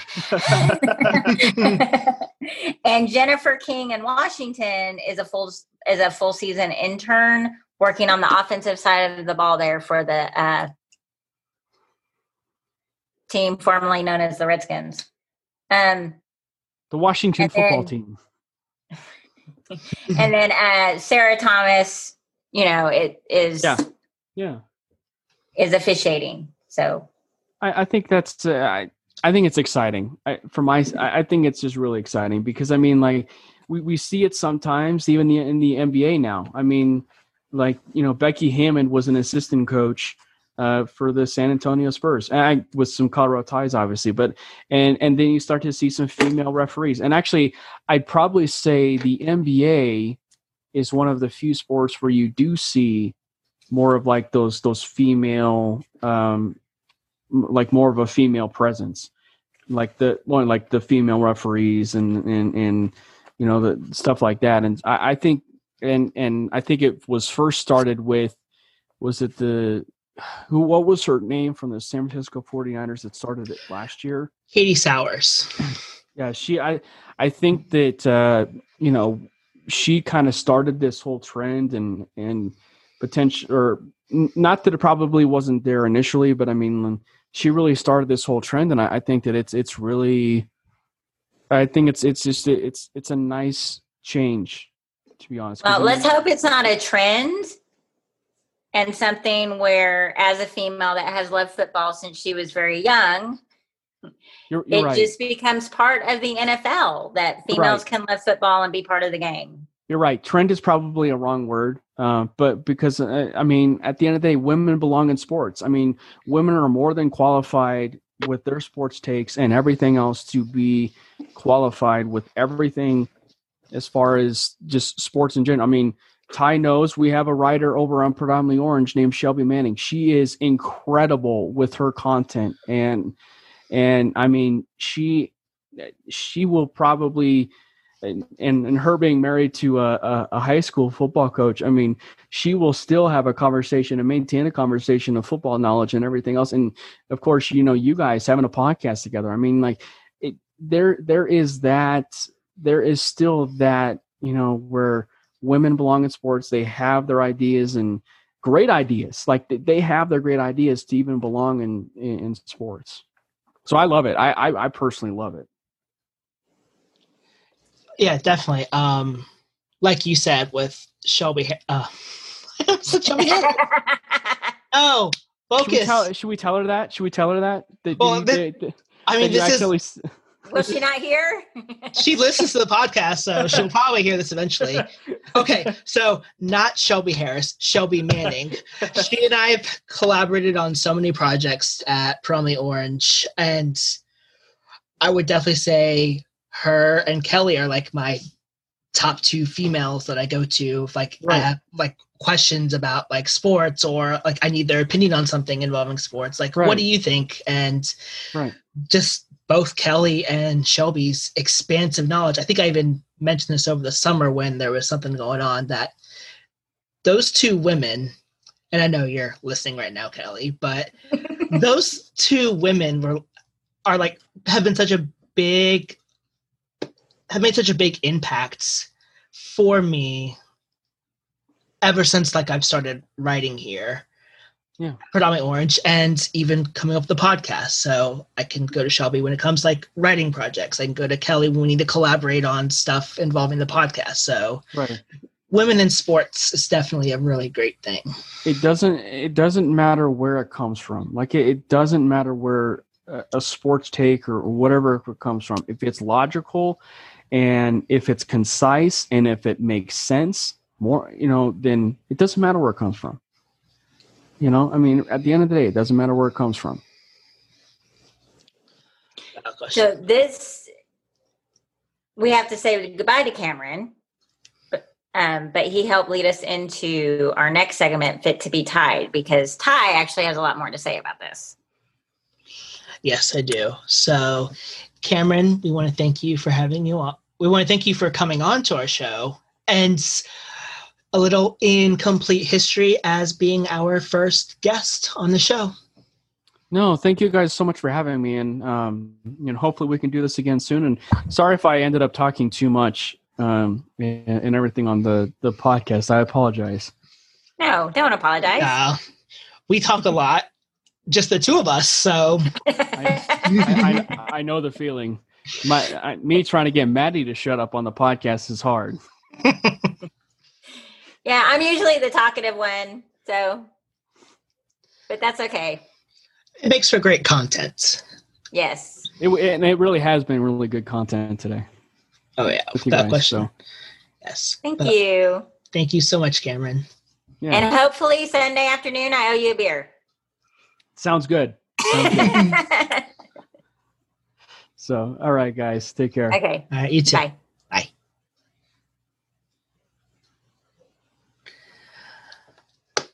That was fun. That was fun. But I guess I do kind of have to talk about what has come up as the negative aspect of what's been going on with women in the sports world. So, as Kelly has mentioned, my fit to be tied.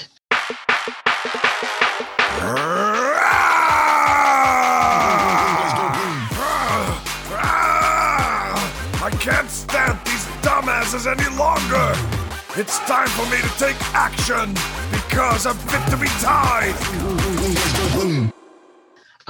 This week happens to be on Jason Whitlock, possibly Clay Travis as well, but I think it more relates toward Jason Whitlock because of what A, he said, and B, what he has written.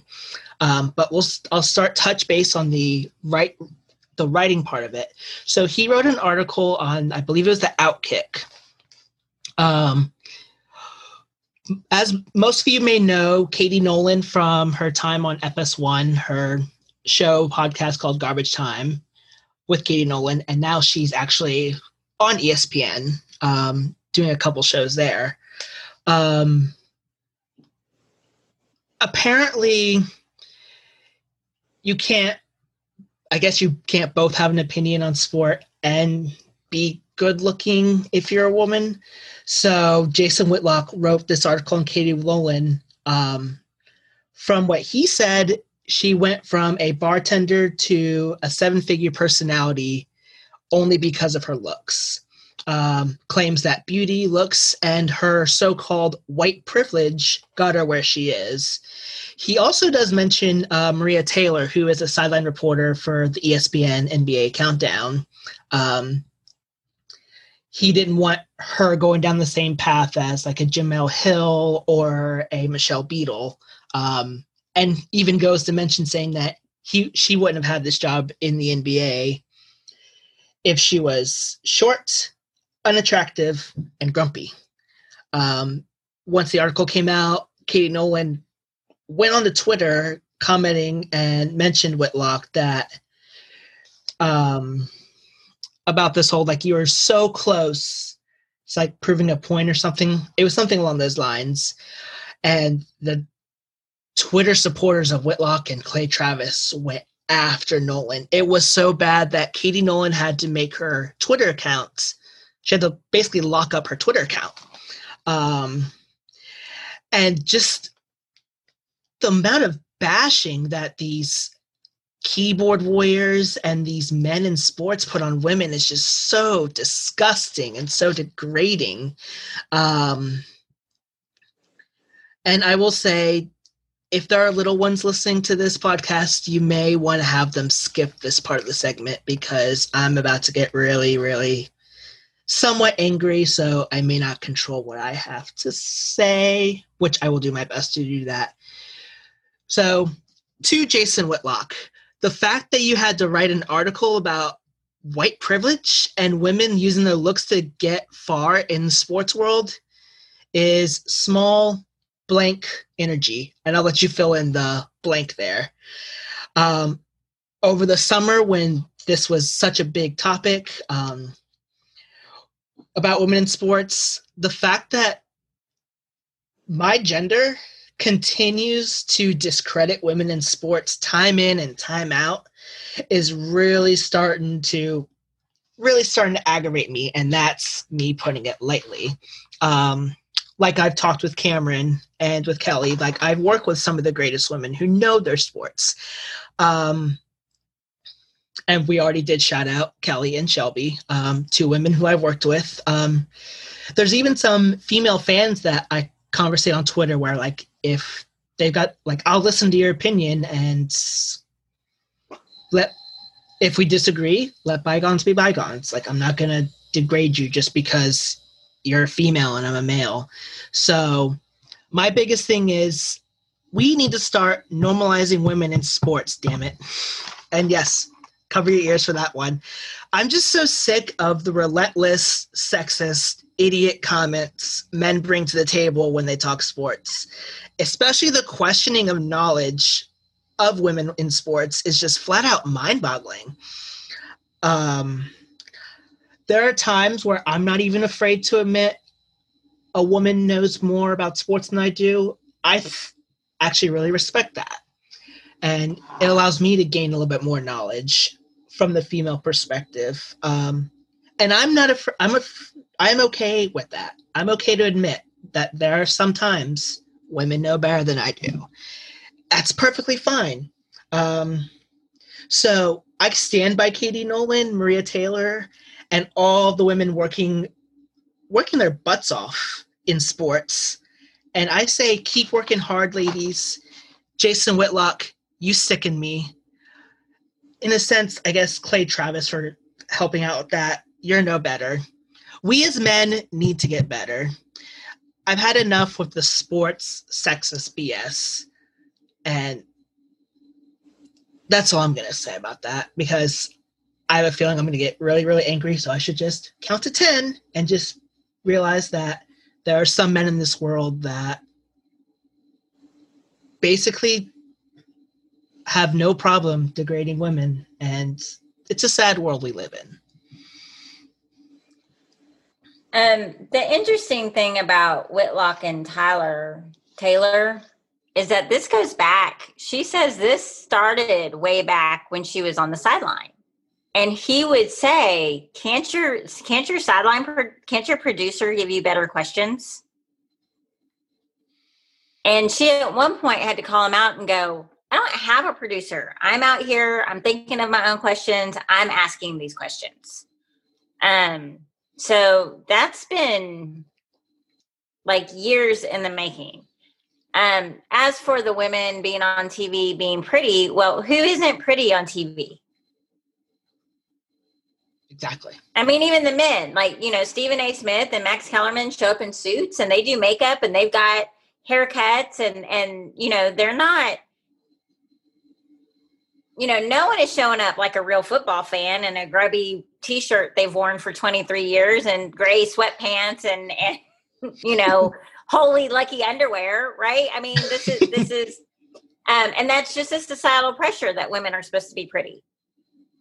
It's not just because they're on TV, they have to be pretty. They have to be pretty because they're women, and that's just something expected from women, at least in America, that they look a certain way. That's why, when you see people in Walmart that probably could try a little harder, they're thought way less of because, well, they're wearing pajamas to Walmart. Well, it's Walmart. So, and this is something that bothers me just because it's always bothered me. I've shared many times on this podcast, I fell in love with football when I was 8 years old. It is not something little girls liked. So from the get-go, boys would quiz me. Oh, you like the Broncos so much? What's your quarterback's name? Oh, well, you can, and even now I see on Twitter where someone says, oh, well, name somebody when Manning was quarterback. I got told a couple times, name someone who's not Peyton Manning on your team. And of course I can rattle off the whole roster, but I've sat at sports bars and had men get very angry that I can beat them at sports trivia. It's just, I'm not sure what it is that this one thing men seem to want to keep as their own. And, for me, you can keep car maintenance as your own. I don't know anything about cars, or I don't know. I've never understood what it is, why I can't sit down and know as much as you, or, and we know different parts of football. I wouldn't say that I know more, but we know different parts. I'm a little older, so I've got a lot more history. I was taught by someone who played, so I know some more technical terms than But when you come with the Broncos trivia, you come much quicker than the Broncos trivia than I do. So that's why it's fair and we balance each other out. But it gets old being looked at funny because I'm a girl and I like football, or I'm a girl and I like baseball, or I'm a girl and I know basketball. It gets very old. And actually, in 7th grade, I was the sports writer for the little middle school newspaper. And I was discouraged from following my dream of being a sports writer or being on the sideline one day because, they're never going to let girls do it.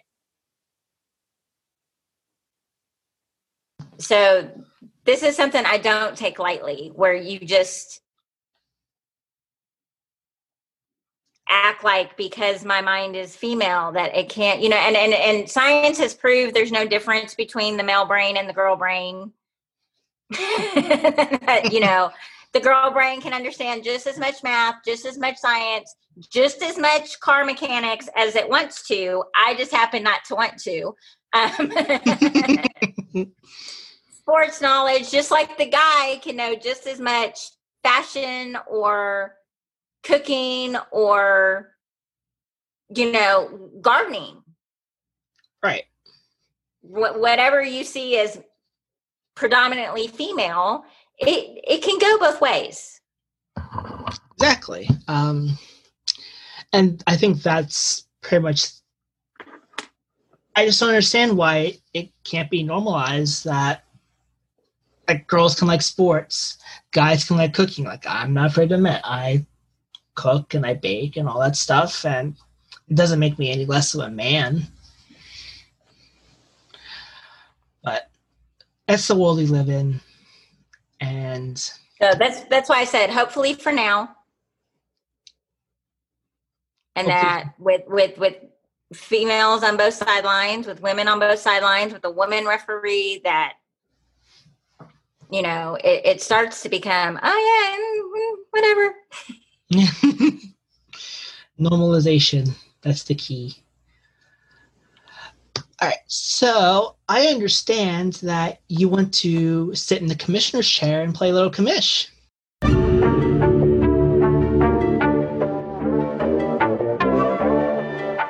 Step aside. It's time for me to make some changes to the game. Princess Savage at your service. I am taking control and making a difference. It's time for Kelly Plays Commish. Yes, it took me this long, but yes. yes. So what I, as your commissioner, am going to tell you football players and you coaches who redo this CBA, and every time it's time to redo a CBA, you ask for less practices and less time in pads and less preseason. So let's see where that has gotten us. We have the 49ers out. More players than the Broncos are out. Yep. We have the Colts out, their wide receiver and their safety. The Giants out, Squadron Barkley and Devontae Freeman, without wide receiver Sterling Sharp, although he's just not Sterling Sharp, Sterling Shepard. Word association. It's all right. It's all right. We have Carolina out Christian McCaffrey 4 to 6 weeks with a high ankle sprain. We have the Vikings out Anthony Barr with a torn pec. We have the Packers out their center. We have the Falcons without their offensive tackle because he has an MCL sprain. We have the New York Jets losing their wide receiver Chris Hogan. They think with the broken rib and their wide receiver. They think with the sprayed ankle. Their cornerback, Quincy Wilson, is in concussion protocol, and their center, Connor McGovern, has hurt his hamstring. Ooh. The Niners, I think, are out. Sherman, Deebo Samuel, Kittle, D Ford, and Jimmy G. But I think there's a couple I forgot. Solomon Thomas is also out. Okay. Bosa's out with a torn ACL. Yeah, and Thomas also has that ACL. Yes. Washington lost their guard. The Eagles lost their guard. The Seahawks have Bruce Irving out with the ACL, and Marcus Blaine needs knee surgery. And the Ravens are out Tavon Young. Yeah. With the MCL. So, I know all of you are athletes, and on any given day of the week, with one hand and one leg tied behind your back, you could beat me in a race, in a tackle, in catching the ball, and throwing the ball, and kicking the ball. I might tackle better than some of you that don't wrap up, but otherwise, I know you're better than me. But there is a difference between being in shape and being in football shape. And while these practices are now very illegal, there is a reason why the norm for getting ready to football used to be getting on a bus with your teammates and Bear Bryant to the middle of nowhere and living through hell before you step foot on a football field. Yep. This is why the off season in high school starts with constant running the bleachers, running track. You can't just show up and be ready to be tackled. Nope. You can't. And every year, less practices, more off days, less time in pads when we're not playing a game, less preseason. This we had the least amount of preparation for, and look what has happened. We are in Broncos country. We're Dove Valley Medical. Dove Valley Medical. Okay, so whether you like it or not, all that extra work that you keep asking to cut off cuts down injuries. It gets the rest knocked off of you. Look how terrible some people look the first couple games because they haven't played in forever. They haven't got the reps. They haven't practiced. And then on the flip side of that, we may not be stuck with players like Wilkinson at right tackle and Dotson as his backup, and we absolutely refuse to put Dotson in because we need better looks at the roster. And we need better time to decide if bubble players maybe really have something special and we should keep them or not. Right. NFL teams need depth across the board. And we cannot find that depth if every time you renegotiate the CBA, there is less time for coaches to do that.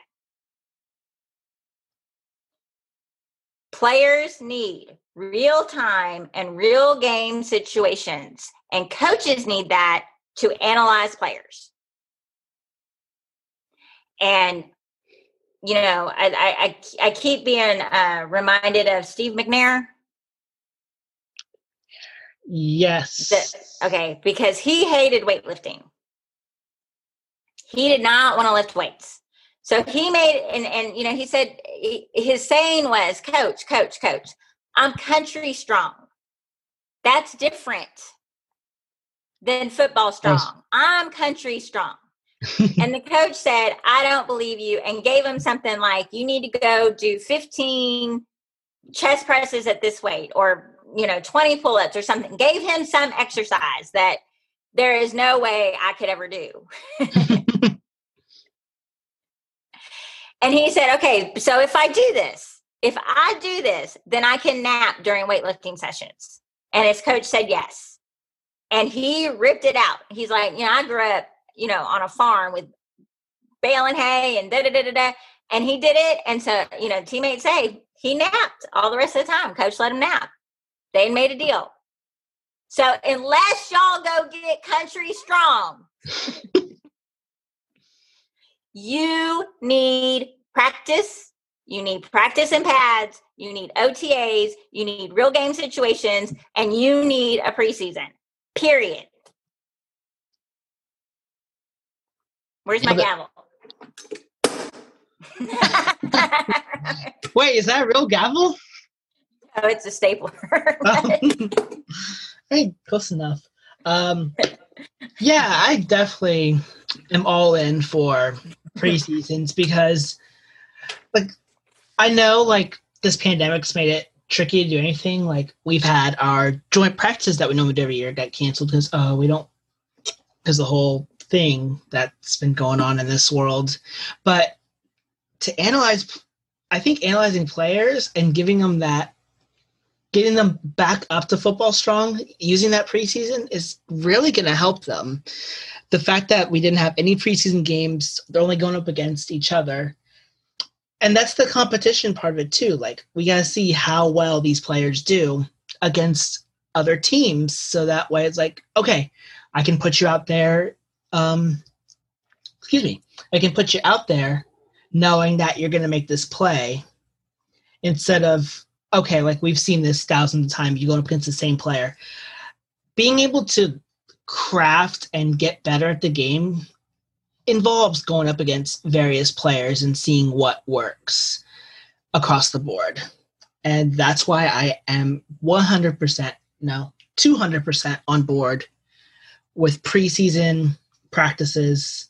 And I don't want to say this, but if you like want to take all these rest days off, then why bother playing? I'm just saying, I think the injured Broncos and the injured Niners should get together and play like some flag football playoff game. I'll watch that. Because it's not fair, dang it. Yeah. But no, it's been a long going thing. And like in the bye week, they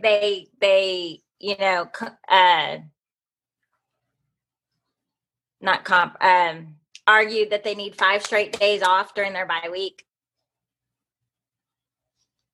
I mean, this was years ago. This has been a rule for years. But every time the CBA comes up, more and more practice time, more and more OTAs, more and more preseason is cut. And it's not working for them. Mm-mm. And I know no one wants to be told you have to work more, right? No one's sitting at their 9-to-5 job or, 8-to-5 job. I don't know. I mean, I guess Wall Street still technically works 9-to-5, but no one wants to sit there and have their boss come out and go, I need you to come in this Saturday, right? Those aren't words we want to hear. So, and being an athlete is hard. The dedication and I can barely motivate myself to go do, the same 5K I've been doing for years now around the neighborhood. Right. And there's a lot of times I started and go, you know what? Today's goal is just to finish it. We're not going to worry about a personal record today. Mm-hmm. We're not going to worry about working on this stuff. Or when, I go row in the same spot. Sometimes it's just about, you need to do this for 20 minutes, whether you want to do it or not. So I couldn't imagine the rigmarole of an actual professional athlete. Mm-hmm. But unless you can come with me and show that you're country strong, like Steve McNair could, I need you to get football strong. Yes.